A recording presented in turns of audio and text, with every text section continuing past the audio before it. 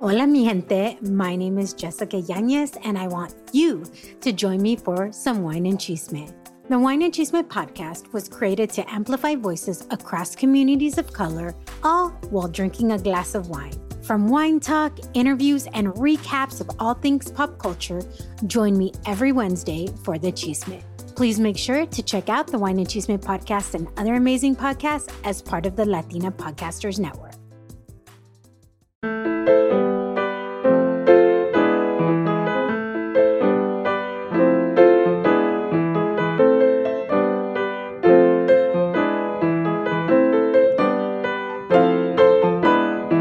¿Qué onda, mi gente? Welcome to Hello Latinos. So excited for y'all to hear and meet Elizabeth Molina, a Caribbean South American beauty mentor, TEDx speaker, and model.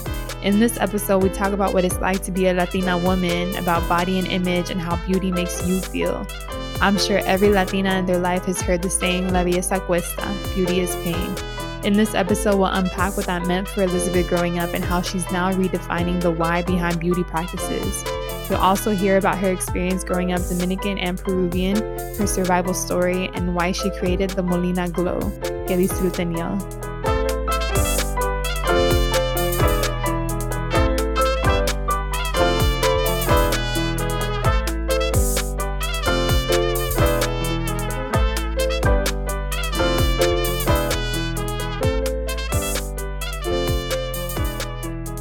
I met Elizabeth on Clubhouse, the new platform everybody's on. But let me tell you, girl, I remember listening to you. I jumped on and someone invited me to be like a speaker, and then I heard you talk about how it was to navigate your identity. Like being, I remember you saying Caribbean and South American, and kind of talked a little bit about that. And I was just like, oh my God, yes, like snaps to everything she's saying, because that's literally why I created this platform, because so many of us go through these experiences, but like, how often do we have a platform to talk about it? Or how often do we have spaces where we can vulnerably tell our story and be vulnerable, right? About what we've been through. And so that's why I created this platform. And that's why I was like, oh, I need to connect with her. I need to have her on here. She's already out here talking about this. So just let me just tell you, like, thank you. Thank you for being so vulnerable, like, and sharing your story, not only on Clubhouse, but also on that TED Talk, which we'll touch on later. But just happy that you're here. Thank you for having me. I remember exactly that conversation, actually. Because after I brought that up, everyone had like this very similar story. And I was like, whoa, I'm not alone. Because I thought it was. And there's like, I don't know if we're going to hop into it right away, but there's like a big thing with like, first of all, Hispanics or Latinos in general, right? And then there's like segregations of like waves of it. Like there's Caribbean, Central, South. And then like, there's like, people don't know this. Like even within our own culture, there are like different kinds of like, I don't want to call them statuses, but like just groups that people kind of stay away from or maybe frown upon or think like you're too good or you're not good enough, which is really unfortunate. So I have like the Caribbean side that's like usually known to have more flavor, more fun. They're always like, there's a lot of sun in the Caribbean, so everyone's happy. And then I have like the South American side, which in my opinion, it's always like more proper, more education, more reserved, more etiquette. Not that the Caribbean side doesn't have it, but there's like the Caribbean side is more welcoming, I think. And the South American side is like very strict and proper and poised. And so like coming from those worlds, I was kind of rejected from both worlds because it was like, you're too proper here. And then it was like, you're not proper enough here. And I was like, wait, what's going on? But I'm both. So yeah, I remember that conversation in that room. That's such an interesting point too. And like, just to add on to that, like not only is there these different, I don't know what to call it either, like silos, like Caribbean versus like Central American. And like my family's from Honduras, right? And this happens even in our own countries, because in Honduras, my family's from the Caribbean side, from La Costa. So they say the same thing, right? Like, we're just happy people. We're like, go with the flow. We're like welcoming, somos alegres. And then they're like, pero las personas del monte, del capital, No, they're different. They think they're like too much. We say a saying, what do they say? So funny. They're like, come frijol y caga pollo, which is like they so weird. But basically it means like they eat like us, but they think they're like all that. And they think they're like classy. I don't know why they use that phrasing, but whatever. It's the same in South America. Yeah, but it's really interesting, right? That even in our own country, sometimes, depending where it's located, it can be that same segregation, like within the countries. It's like, no, we're from the coast and y'all do you. Yeah, it's like a stereotype / like segregation within everybody's comfort zones, I feel like.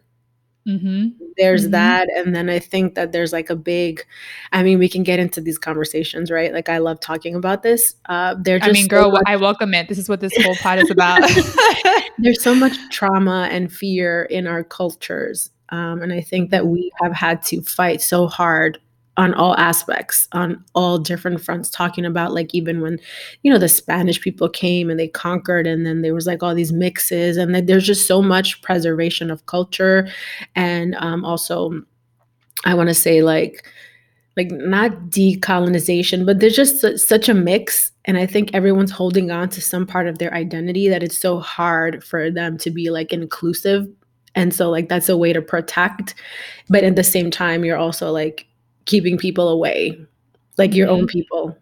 So I think it's just like a defense mechanism that like we haven't really even like touched upon yet. Like we can't even verbalize it yet because we haven't gotten there, I think. No, we definitely haven't. And I talk about this all the time, how Latinos have a lot of nationalism. 100%. Because like when you think about it, so much has been taken from the Hispanic Latin culture, right? From like when we were natives, and then people kept on coming in waves of trying to civilize us, right? Like we were savages in air quotes, right? Like, and so like there's just so much that I think it's really, I think about this myself with my own family. I'm like, where is everyone fighting for? Like, what are you fighting for? And then I realized like this must be like some kind of generational, like they don't even know, like they don't know why they're doing it. They're just like protecting something like that's invisible almost. And I'm like, oh, I think. And then I start thinking about all the stuff that may have happened in the past, like hundreds of years ago. And I'm like, okay, that makes sense if I take that scenario and I bring it here, and they don't even know that they're doing it. That's the funny part. No, it's so interesting. And like, just one more thing on this topic. While I was talking about this actually with my dad's very open about talking, just like dating with me, like, let's just talk about it. Yeah, and he talks about it too, being from La Costa. They're, from everyone else's eyes, they're seen as like kind of similar to Caribbeans, right? Like savages, and just like they're not civilized, and esto y el otro. And my dad talks about, there's a portion in Honduras called Santa Barbara where everyone's like blonde hair and blue eyes and like light skin.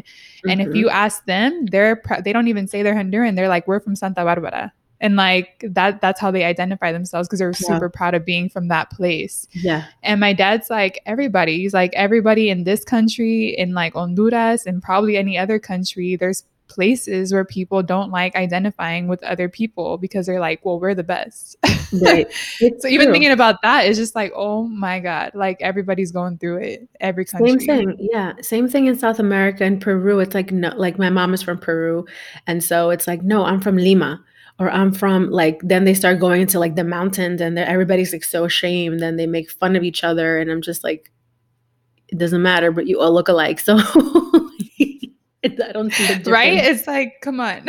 Well, on that topic though, how do you identify and why? So I first of all, I'm first generation. So I identify, this is a very hard question. I've listened to your podcast, and I know that you asked this, and I'm like, what do I identify as?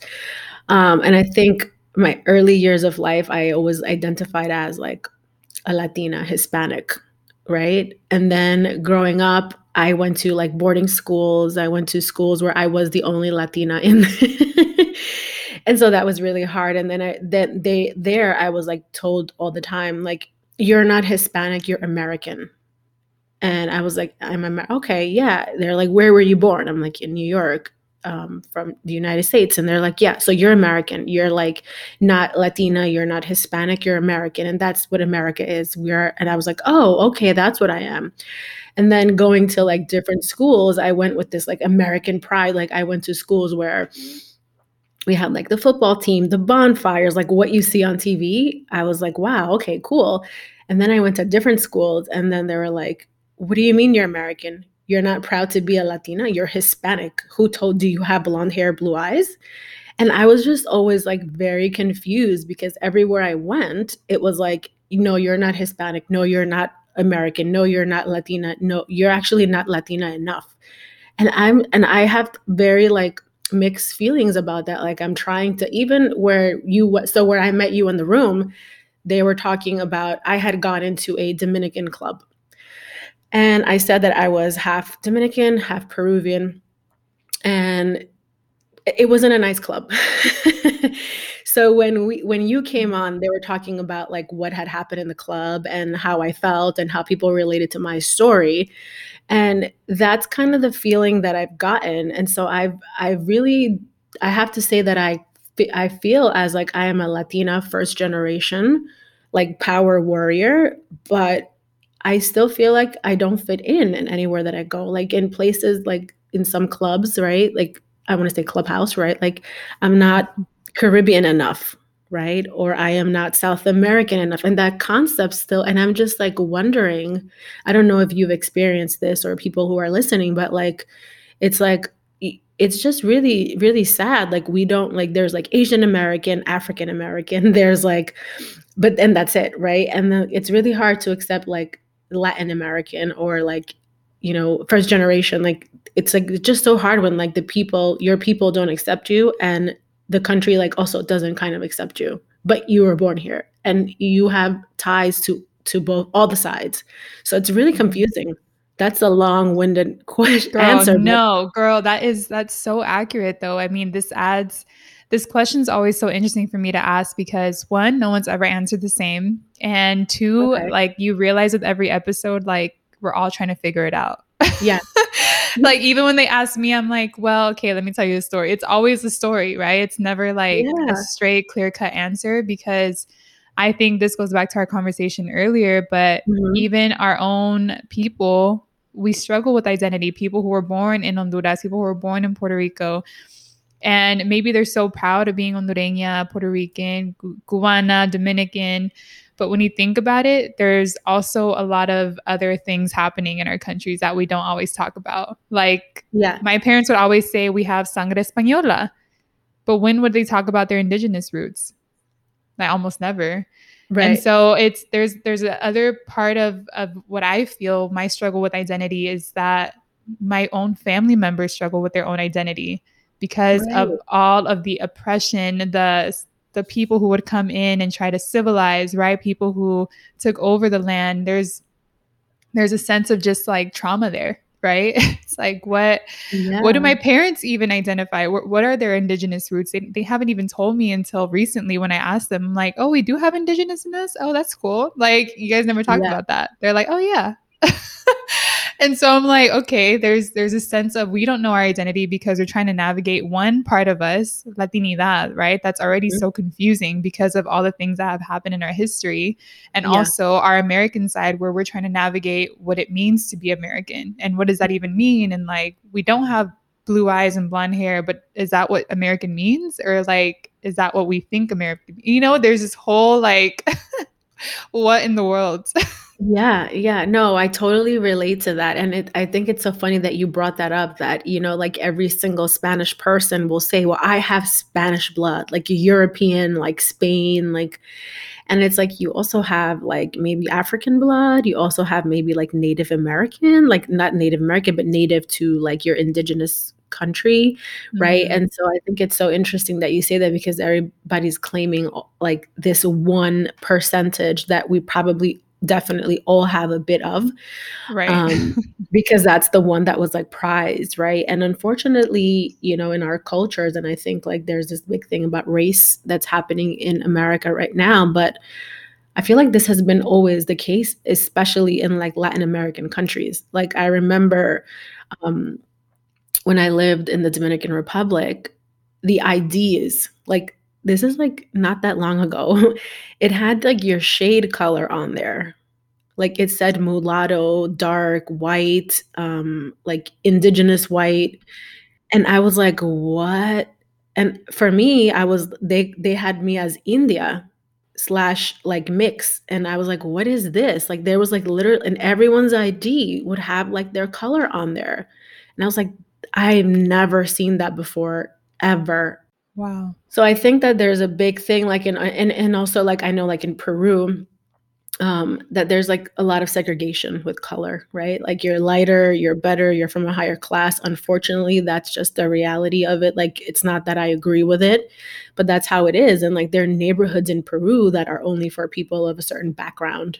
And like they don't mix, and having curly hair isn't okay. And like, oh God, like it's really crazy, but it's something that we've been seeing in our countries and no one speaks about it. And now like now there's something happening, but there's a big movement, I think, in terms of like identifying ourselves. Like even like there was the thing about like, are you, especially for Caribbean countries, right? When they're talking about like, do you have African descent? And there's like a big fight about that. And everyone is like not wanting to identify, but then you're like eating plantains or yuca that comes from, Right.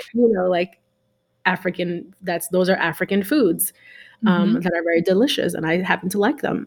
So Right. Yeah, girl, me too.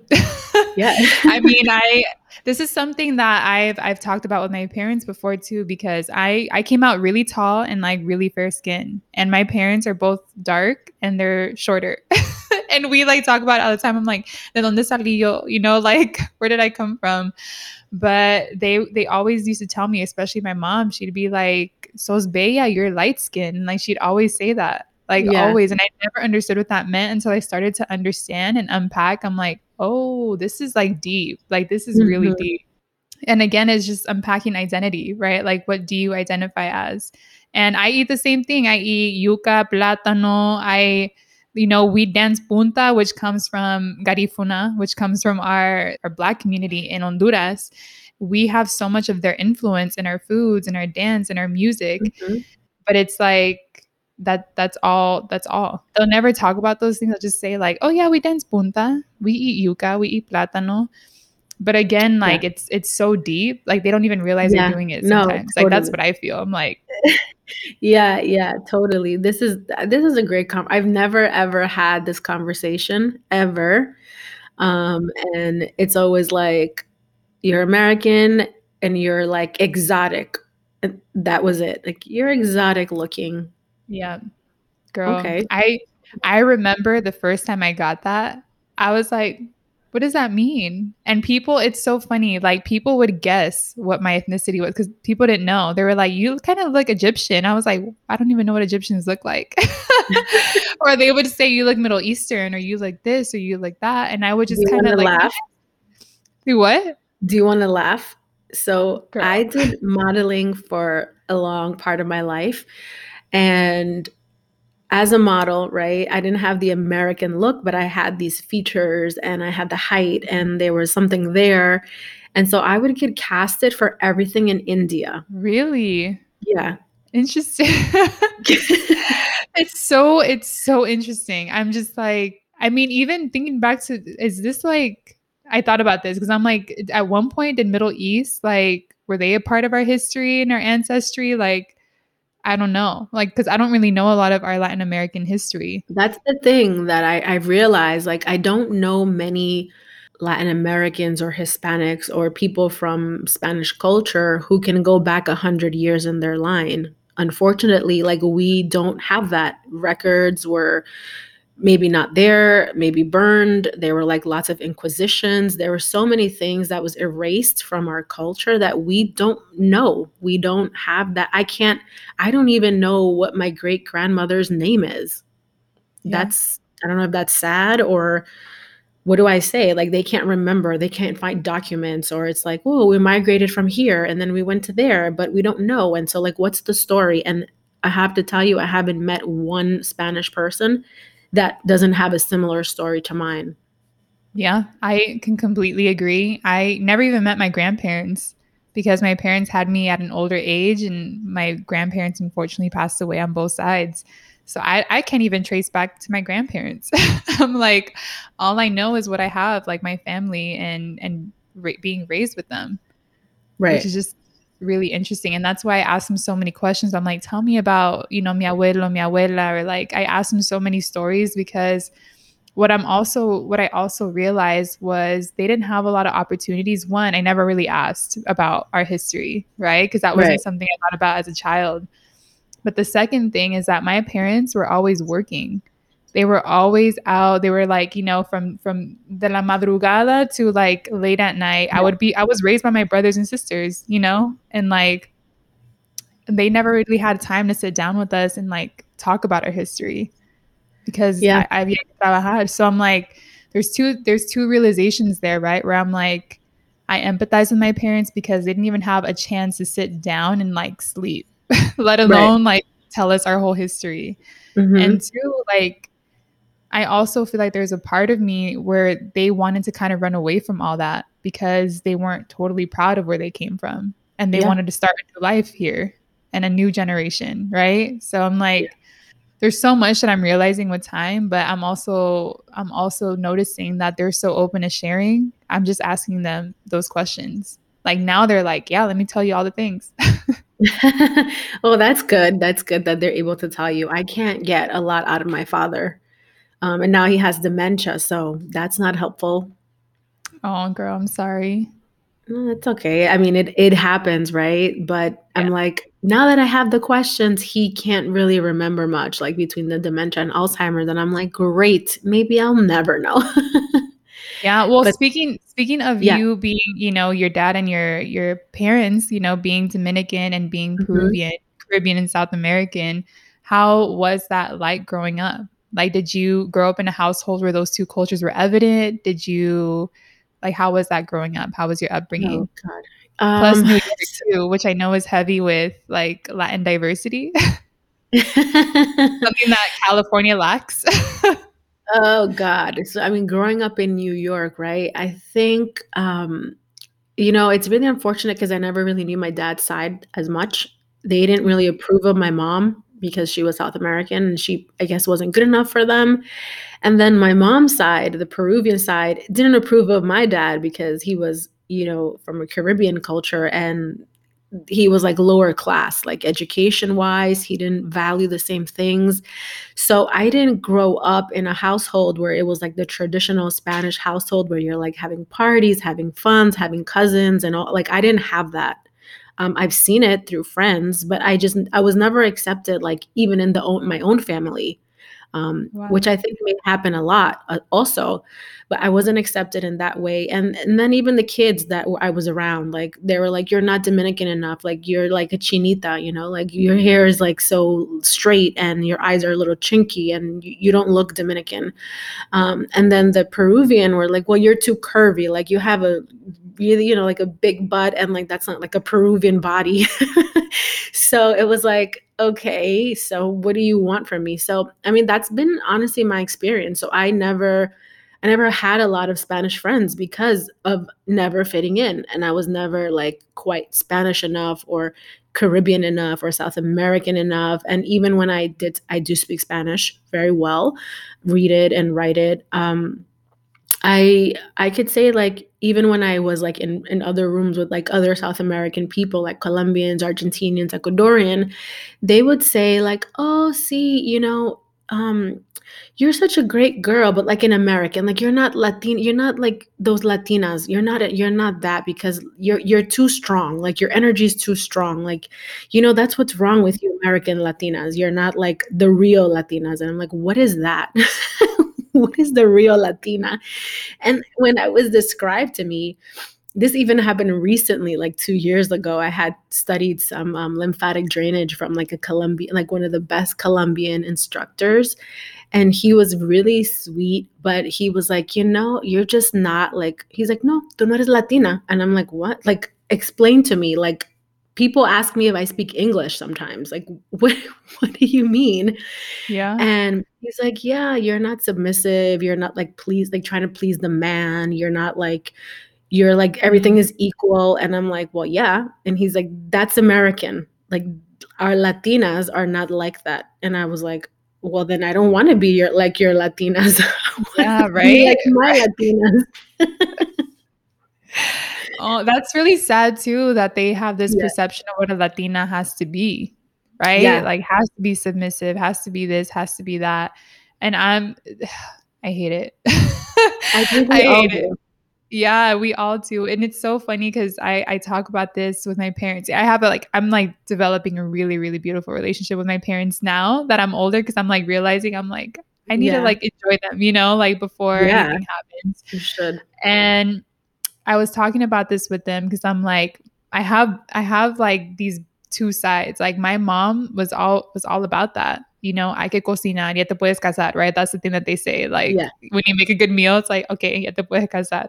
Yes. But for my mom, it was always like, hay que limpiar, hay que cocinar, hay que ser una esposa, hay que Oh, mirarse bien, like la belleza cuesta, which I know you talked about in your TED God. Talk, but Yes. all about beauty. And I like was like leaning toward that, but then I'm like, no, I don't want to just be that. And my dad was always the one that was like, play soccer and like watch boxing with me, or like he like had this whole different perception and he wanted more from me. And he would always tell me that. He's like, you tienes que estudiar, you have to like salir adelante, have to do all these things for yourself, get an education, like yada yada. And then I had these two sides pulling me, right? Where I'm like, is this what I'm supposed to do? Is be the housewife, be like la que limpia, la que cocina, la que se mira bella and all those things? Or am I this person that can just chill, watch boxing and soccer with my dad? And like, like I felt like I was not only my identity Yeah. wise, where I was like navigating what I was, in terms of culturally and what I identify as, but also like, what do I want to be? And I struggle with that still, where I'm like, like I do want to be that like powerhouse woman who has a career, who has this, who has that. And then I have this other side pulling me, hay que casarse, tener hijos, and this and this and that. And I'm just like, It's I so always hard, get stuck. right? I get stuck in that middle. I'm like, I don't know. I think so many women listening right now could resonate with what you're saying and maybe a little bit of what I'm saying, because it is so hard, because we are like a mesh, especially like first generation. Like we still have strong ties to our heritage, right? Like most of our parents didn't speak English.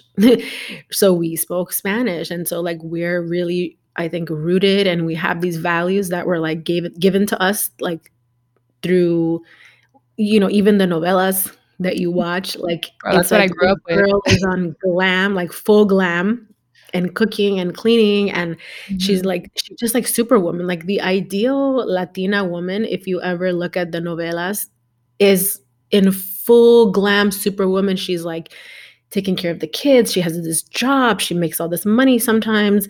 If not, she's like kept. She is like in shape. Like she never is under. Her hair is always done. Like I always thought as a child, like how did she do her hair so quick? Like I didn't understand like how it worked. That it was real life. And Yeah. I'm like, what the hell? Like she's cooking in her heels. Like, isn't that uncomfortable? And then she's like running in to the car. Like she's doing all these things and she's like superwoman. So the idea that they have, like, I want to say implanted in us is so unreal that I think it affects us. Like, I mentioned this on a different, I was talking somewhere and I mentioned like, the Kim Kardashian body. It's not like a new thing for us Latinas. No, That's it's really been the not. image for like, I want to say like maybe Our whole 70 life. years or 100 years, like at least, right? Like, yeah, so that's not a new thing. And so we have been, and I talk about this a little bit as well in my talk that you mentioned, like beauty is pain. And we're taught as little girls, like, suck it up. You want to be beautiful? Duele, like you have to be a woman. You're not going to get married. You always get told you're not going to get married. Nobody's going to want you. You can't go outside like that. Are you crazy? Suck your stomach in and sit up straight. And like you're being told all these things and you're like not even 5. Girl, I just got triggered. I like stood up. Esa espalda. I like grew up Yeah. listening to that all the time from my mom, from my Mhm. sister. Esa espalda, and I'd be like, ugh. Yeah. Oh, It was all right? about that. It's all about that. I wanna talk about that though with you.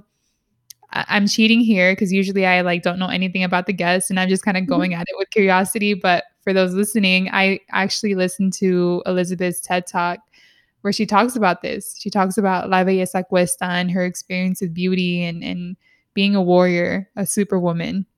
I Mhm. want to touch on that because I think you covered so many things in that TED Talk. And, not that I want you to, say it verbatim, what you said in Mhm. that TED Talk, because that's a whole experience that I want everybody to listen to. Yeah. And it'll be included in the show notes. But for this purposes, like I want to talk about that, La Belleza Cuesta, and how that affected, the situations you've been through. So starting with military school, girl, how did that happen? Oh man, that was like the best experience of my life. I have to say the best. Like I wish I could go back. That's how great it was.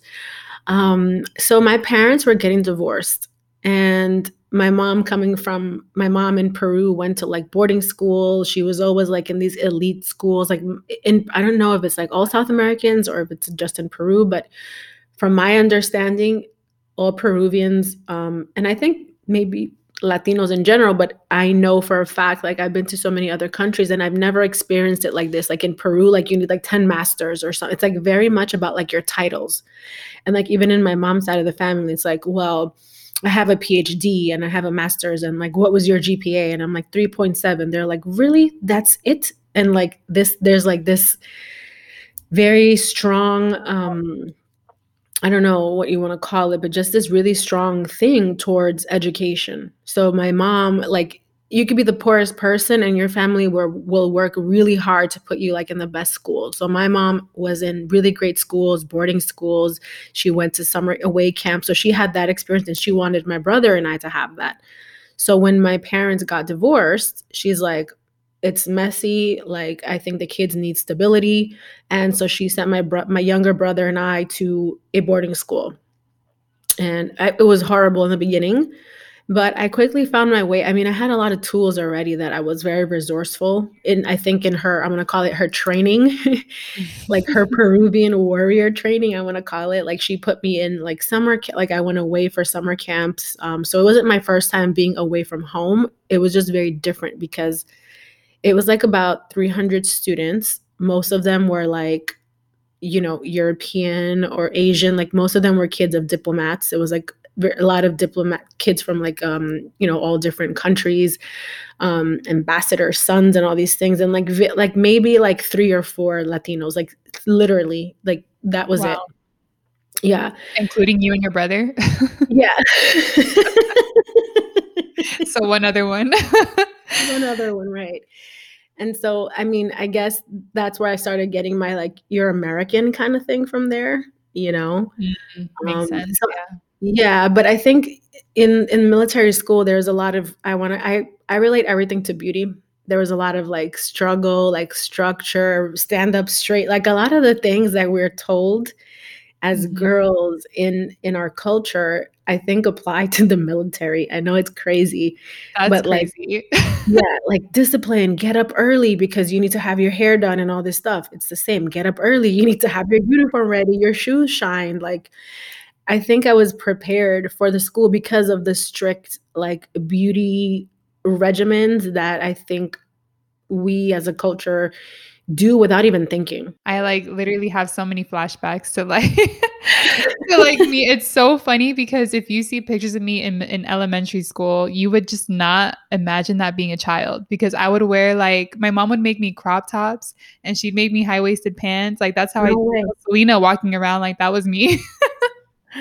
Yes, girl. I need to pull up these pictures because it's so funny.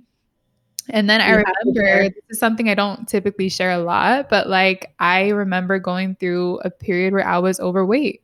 And I went from that like skinny girl always wearing like the high-waisted pants and like the crop tops to me being so shameful of my body and me hiding away and going through just like a lot of insecurity.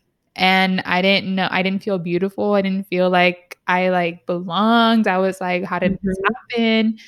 And then I've always had struggles with beauty and body. Always. Even right now, I'm at the point where I'm like, I'm really happy where I'm at. I feel myself. I feel like so confident in my skin. And like, that's the first I've ever been able to say that. But still, there's always this person in the back of my head, my inner critic, that just like Yeah. myself. And it's just like, you're not enough yet. Like, keep going, keep working on this, keep working on that. And it's just like never satisfied, which I think a lot of first generation, not just with beauty, but we always feel never satisfied. Yeah. Well, oh my God, you said some things there. So many things, so many triggering things. I definitely, on the body thing, obviously, like I started modeling at the age of 5. So I was literally picked apart. Like at a very young age, I understood what a face structure was, like what was wrong with me according to like, people who were casting me, like, oh, her nose is not this, or her lips might be too big for, back then lips were not a thing. And I had like really strong features. And it was like, oh, well, so I understood when I went into a classroom at the age of 5, I could look at all the little girls around me and I'm like, oh, they would probably cast her because like that was so I was very aware of it in body. So I totally get it. Plus, I want to keep on saying our culture because I feel like no one really talks about the pressures of being a Latin woman and the expectations of our body and image. And that comes with like poverty, right? Like sometimes it's a ticket to being married to somebody who can take care of you. Like your worth is literally in society, your body and your face. And that's why we have so many women getting plastic surgeries. Women are dying like all over Latin America every day. If you read those papers, like they're dying getting these surgeries because they want to feel valued. So like that's already like something that we come with. But then when we come here as a first gen, all of that plus compounding like not being enough, right? Like you're not speaking English enough, you're not speaking Spanish enough, you need to learn French, you need to learn Portuguese, you just want to keep on trying and trying. And what I've seen, I don't know about you because I feel like you interview a lot of maybe more people who would have more insight, but like every single first generation Latin, in particular women, not necessarily men, but women, because I think we're such overachievers. We have that like superwoman, like we have to be, like it's not even a choice, like we have to be. Like we are that, and we need to do it like every day. Like there's just no option. Like I feel like such a strong woman as like we just feel like we have to do everything. We have to cook, we have to clean, we have to work, we have to provide, we have to have the kids, we have to look good, we're gonna shovel the snow, we're just gonna do it all. So exhausting. Yeah. So to top it off, like every single woman that I've met that's a first generation Latina. And there aren't that many because like I said, I don't have that many, but the few that I've met, every single one has like 3 degrees, speaks several languages, has like a ton of skills. And I'm like, oh my God, you're just like me. Like we are like the same. And I realize it's that feeling of like not feeling enough. I'm not enough. I need to speak more languages. I need to have more degrees under my belt. I need to do more because we're always proving ourselves because we never had that much value. Because they always say, like, I don't know if you've heard, like, oh, mamita, you're too old already. You're 23. Like I remember one time I was a little older and I had another person tell me, you're young. Agradecele a Dios que tú vives en Estados Unidos. And I'm like, what does that mean? Agradecele a Dios. Like, thank God, right? And I'm like, what do you mean? Yeah, because if you were in Peru or like in South America, tú eres como una abuela. You're so old. And I'm like, what? Yeah, like by 23, you're done. And so can you imagine like all the women feeling like after 23, like I'm done. 25 years old, I'm a grandma. 30 years old, I'm like ancient history. So that what you said about like the body, like even myself, like right now, I'm not at my best weight. It has to do with hormones and allergies and inflammation, but I know that. And I'm also telling myself, and I feel I've never felt better. Do I love it? No, I can't fit in my favorite clothes, but I know that it's just that for a temporary time, but that speaking to myself every day and telling myself that it's a lot of work. I'm not going to lie and say, oh, it's all rainbows and butterflies, because that's what I preach about, like accepting yourself and standing in your light, being this warrior, and beauty is pain, but like also understanding where it comes from, understanding the why. That's my message. Like if you understand your why, you're going to get through it all. Yep. I like snaps to that, girl. Snaps. Because I'm like, now I'm thinking about all the triggers, right? Like that's why I think what's going on right now in the beauty industry for me is really interesting. Like Kim Kardashian started this movement where like now everybody's getting, plastic surgery and more hips and more curves. Well, in And America. In America. And I just think back to like in my household, being curvy was it, right? Like you need to be curvy. I get the tener, tu cadera, and like, I mean, our whole dance is like pura cadera. Yeah. Like our dances are all about moving the hips. So like for us in my culture and our cultures, I mean, like for me, it was like, yeah, you need to have curves. Like that's a Latina body. Mm-hmm. That's like birthing hips too. Like that's a whole other thing. But like, yeah, I was gonna say that. At the same time, like I would leave I would leave home, go to school, and it was like I was ashamed of my curves and I would hide it. And I even went into corporate spaces where I had to hide it, or like work where I had to hide my curves. And now it's like that's what America's striving for, is like the fake curves. And I'm just like, hold up, I went through so much trauma with my curves. Like, oh my God, you what? sound like me. Yeah, girl. Like my whole life, I try to make the thighs slimmer and the hips go away. Girl, I had some thunder, and it's so funny, talking about our families, because I had thunder thighs my whole life, like whole life, probably still do. Can you see me raising my hand?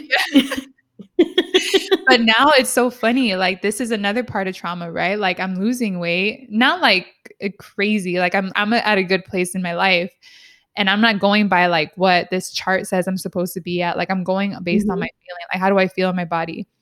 And it's so funny because my tia came over and she was like, pero niña están bien flaca. But before they would call me gorda. So I'm like, y'all are never satisfied. Like this is part of like, this is part of our like trauma of like feeling not enough in our bodies. We're either estamos gordas or estamos like a little too thick, but now you're too skinny. Like te fuiste muy lejos, like they're always, you're always never going to be accepted because you're always criticized, right? For more, like being more, like not being enough. And so that's why I feel like that trauma lives within us too. And we're never satisfied. And like, although we're happy, I preach the same thing, like loving your body and taking care of it and feeding it the right things and still enjoying your comida hondureña or your comida Latina every now and then, and like mixing it in your foods. Like I'm all about that. But at the same time, there are like some moments where I look in the mirror and I'm like, I am losing my curves, or I need to like eat more, or I need to stop eating, or I need to, and there's always this like dance, right? Of like loving your body, but also it's not enough yet. I totally feel you. When I get really small, like my butt and like everything goes away, like people cannot even imagine, like they're like, wait, what happened here? And sometimes people will be like, oh, your butt is fake because it's like, it's a big butt. I'm just going to say what it is. But then when I lose weight, it's like everything shrinks, right? Because like that's how it works, right? Like you lose weight. It's pure fat. Like that's fat. That's so big. It's all the food. Yeah. So fat goes and that goes. And they're like, at first I thought it was fake. But now that you lost so much weight, it's real. It's so incredible how you could just inflate and deflate. And I'm just like, that's not appropriate. You don't tell someone that. No. Yeah. So I could relate to you.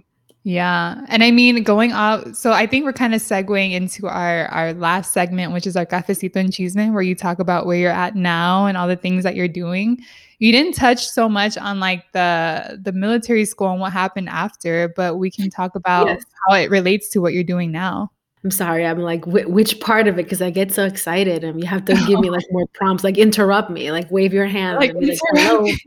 Our conversation's so good though. We're just like, we're just talking about all like these facts. But yeah, let's talk about where you're at now and how that bridge between military school and then where you're at now.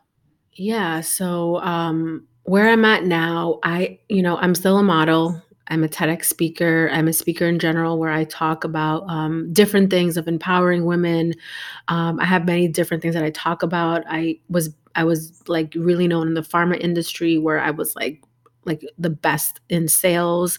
So I do a lot of things in that terms in terms of like helping companies grow, like strategizing for their companies because I think it's like my Latina, I don't know, my warrior that I can just like see what's going on and how to fix it like really quickly.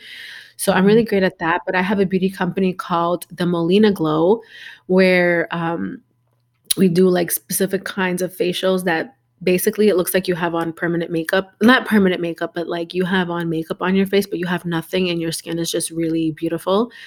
And I'm working on like a line as well, like like a wellness, conscious beauty kind of line, very like clean, sustainable, et cetera, like all, non-GMO, gluten-free, all that kind of stuff. And I guess, just correlating it back to my military school and the discipline and like my TED, um, all of it revolves around beauty, right?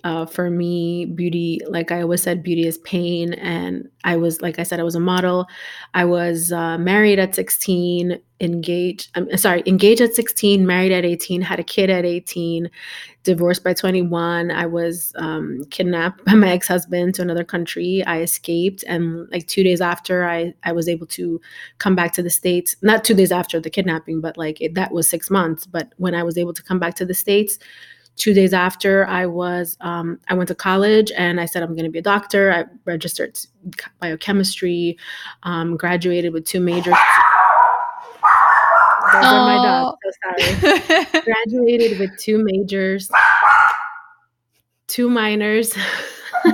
So sorry, Amazon. And I've modeled ever since. In between, I was always in beauty and fashion and wellness. Girl, I can relate. My dogs, if they were here, they'd be the same way. I'm sorry, there's like a package and the guy, I put a sign like, do not ring the doorbell. So I guess he's like touching the thing because like I knew we were going to be recording and I'm like, do not like, and I think he still did. The dog is not happy. So I'm so sorry about that. No, you're good. That's authenticity right there. We're leaving that. Let's see if he'll be quiet. Okay. So yeah, I mean, I got into medical school. It was really hard as a single mom to do it all. So I went into pharma, but I always had a passion for beauty. I was like the best in my company and people would follow me around. Like the company would have like marketers follow me around and figure out what it is that she's doing that she's so great. Like what I would do in a week would take them like the rest of the company 8 months. And they're like, what is she doing? And she's in New York. It's a really tough, market. Like, let's follow her around. And they're like, she doesn't even talk about the product. She doesn't even talk about these things. She's talking about beauty. She's giving them beauty tips. Like I'm in, a surgical room and the doctor's like, infusing somebody's spine and I'm talking about beauty tips. Right. So I found that like I had a passion, like I was great at sales and I knew all the science, right? Because that was my background and I was passionate about it because like we spoke about how we have so many talents. But I was just so passionate about beauty and I'm like, I need to start doing this. And I started getting clients where I mentor, do one-on-one coaching with them in terms of their goals. And I don't love calling it like a beauty coaching because it's more than that. I look at beauty like holistically, like there are different aspects to beauty and what makes you beautiful. And, I started coaching a lot of CEOs, people that were talking and people that you would never even think about, like even men, like NFL players, they're getting beauty coaching. So I didn't know what to call it because, and I didn't want to say life coach because I feel like that's a little overrated, right? Like life coach and health coach and all these things. And so really it was like a holistic way of looking at beauty. And every single person, I don't care who you are, if you're listening right now, beauty is a part of your life, right? If you put something on that you like, that's beauty. If you're drinking something that looks beautiful, that's beauty. If you have a nice car, that's beauty. If you like decorating your home, that's beauty. It's not just makeup, hair, and lashes and nails.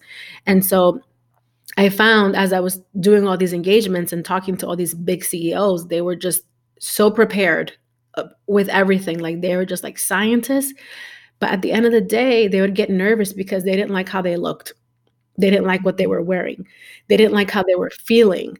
And they're like, it's so crazy because I'm so established, I'm so accomplished, but I'm missing something. And I think it's the beauty. I don't want to sound shallow. So I started having a lot of clients that I work with one-on-one. So that's a little bit about what I do. I'm not sure if I like the dogs threw me off here. I'm like, what's going on here? So yeah, Girl, so that's no. kind of I what I'm love doing. it. I love it because that's such an interesting concept that I've never heard anyone talk about it. So for me, you're like a trailblazer right now. I'm like, oh my God, like this is so accurate. Because if you don't feel confident, like if you're not, and people don't talk about that either, like the things that you wear, the things that you put on, it all adds to you, right? It all adds to who you are. Like for me, mis Yeah, anillos, like my rings are everything. Like they're part of me. Like that's I'm like, my rings are a part of me. Like I have to put my yeah, rings on and I have hella because I'm like, they represent who I am. And each of these rings has a story. Like I can tell you a story about each of these rings. Jewelry for me is big and like the clothes that I wear and like et cetera, et cetera. But no one talks about how those things make you feel. I'm like, yeah, it's accessories, but it makes me feel a type of way. But also I think for these speakers who are super well established and have great titles, but they're like nervous or they're not prepared because they don't feel confident. That has been a big, big thing for me. And that's why I love fitness so much now because I'm realizing how it makes me feel. It makes me feel more confident. And I never, ever felt as more confident than I do right now because I'm like loving and nurturing my body. And I that's love it. something that no one talks about. And I like don't even talk about it as often as I want to, but I'm like, that's for me, this is like such a new concept that I'm like so happy someone's doing it because this is like topics that we should all consider because we all feel it. We're all human. We all go through moments where we don't feel as confident. Yeah. And more than you Love it. know. And so yeah, so that's part of the work that I do. I get into deeper work with some of my like my clients, depending on where they're at, like in terms of spiritual work, shadow work, working on their triggers, childhood traumas, and how I use beauty as a gateway to self-love. And if you are in the state of love, then you are in your full power and you can show up and be like the biggest, most impactful person you can be. And so a lot of Mm. times people hide behind the beauty, like you said, that there are people who work out excessively because they're hiding behind something. People that buy way too many cars because they can, but they're hiding behind something. So like that's why I use beauty as a tool. It's not just like, for helping, it's also identifying. So like if let's say like you're only wearing rings all the time and like you're just obsessed with getting rings, there's something that says about you and maybe you want to dig a little deeper. So I always use it as the key to like start getting into your soul and how can we help you come out of that and just be stronger. Girl, we're gonna have to talk after this offline. No, that's so beautiful. That's so beautiful. And I love that you do that. And I know I want to ask you one quick question before we wrap up. But this is kind of random, but I just thought about it. But you have a daughter, right? From what I heard in your TED Yes. Talk. So I'm so Yes. curious how it's like for you to raise a second generation Latina. Oh my God, what a question. It is very challenging because that's such a good, no one's ever asked me this question. I want her to know like Spanish. I want her to like, she doesn't like dance Spanish. Like I can dance like you would not imagine. Like I'm just like very reserved, very poised. And then like if you get me in there, you're like, like where did she Then come from? bachata Like comes on and you're like, no, yeah, merengue, bachata, salsa, like anything, right? I did ballroom dancing as a child, so I'm really good with mambo.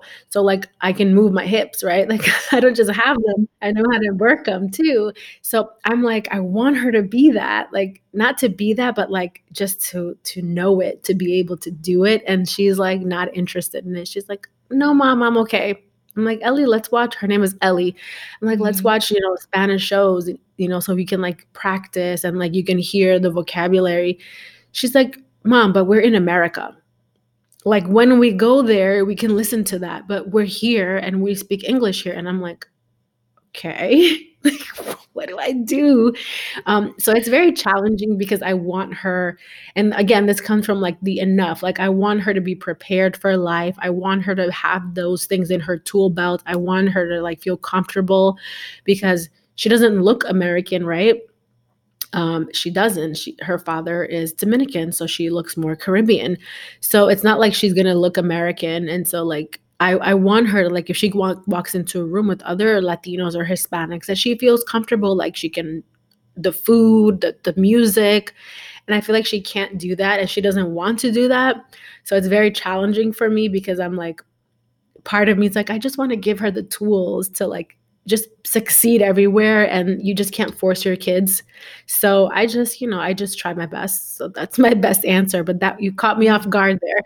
Oh my God. Oh, I didn't mean to. I was just like curious because I'm like, oh my God, No. like first generation women, we're gonna go through it. Like we're gonna go through it at some point. And I'm just curious like Yeah. what your experience was so it can help other people either Yeah, preparing totally. for that or just like in it already and they're just like, what do I do? Yeah. But let's wrap up. Oh my God, I love this conversation so much. You don't even know. Like we just like straight facts like the whole way through. But I want to, before we do our closing, I'd love to ask like how can people connect with you if they want to follow your work, if they want to see what you do, if they want to be your friend, like what's the best way to connect with you?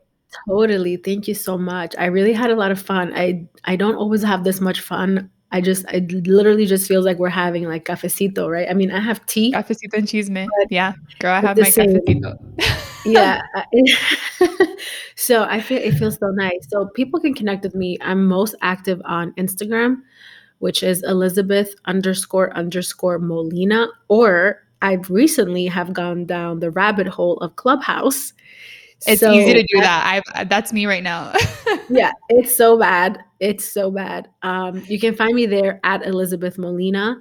And my website is elizabethmolinainc.com. You can see some of my work. And if you're interested in any of the beauty stuff, that there's another website there, themolinaglow.com. And yeah, those are all my handles, and you can find me on either all of those. But DM me. I'm always available to chat and to, I don't know, help anyone. Love it. And let's do our closing. And this part Okay. is always my favorite. It's a little brindis with our cafecito rebranding. Okay. But let's close with the virtual cheers. And what we do here is I give you an opportunity to say what you want to cheers to and what you want to manifest for our Latino community. I'm going to bring my little cup. I'm going to cheers to all the new creative outlets that we are kind of like coming out through and on, I guess I want to say. I feel like there's a big change and I'm really excited. So I want to cheers to like our community, like just coming out with all of our creativity, because we have so much to offer and we haven't been able to do it. So I want to cheers to that. Cheers. Cheers. Salud. I'm like branding over here and you are too. Mine is just I love it though. Cheers. Thank you so much. This conversation was honestly so bomb. And I know you had fun, you just said it, but I had a lot of fun too. Me too.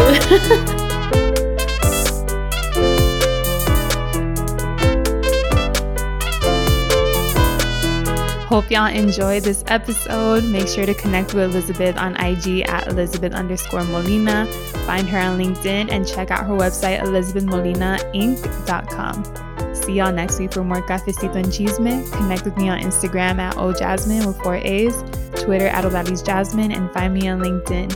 And check out my website, OlalisJasmine.com, and browse around for some Cafecito and Chisme mugs. Con mucho amor, tu amiga hondureña. And stick around to hear from my sponsor and partner, Chris Gates, co-founder of Rise On.